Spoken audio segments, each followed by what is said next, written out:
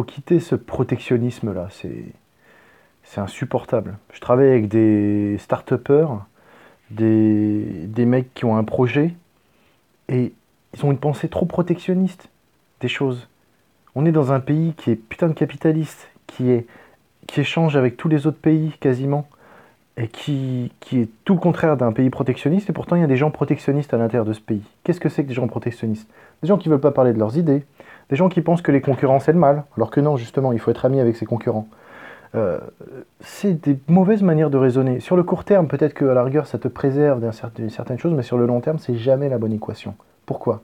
Parce que, ok, quand tu fais un échange avec une autre personne, en théorie, si l'échange est bien effectué, tu donnes autant que lui t'a donné. Et du coup, en fait, vous n'évoluez pas.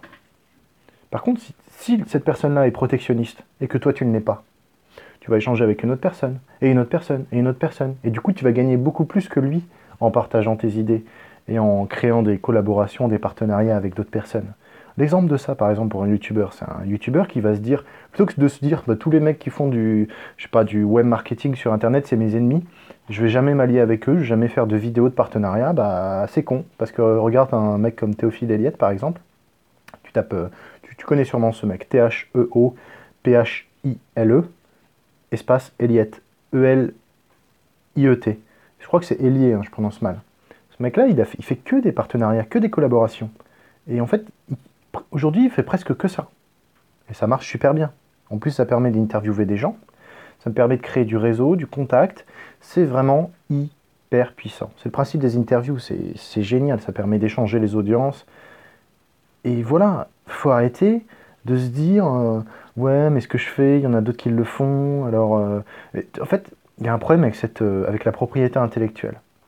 Il y a des gens qui veulent à tout prix la propriété intellectuelle pour pouvoir se lancer.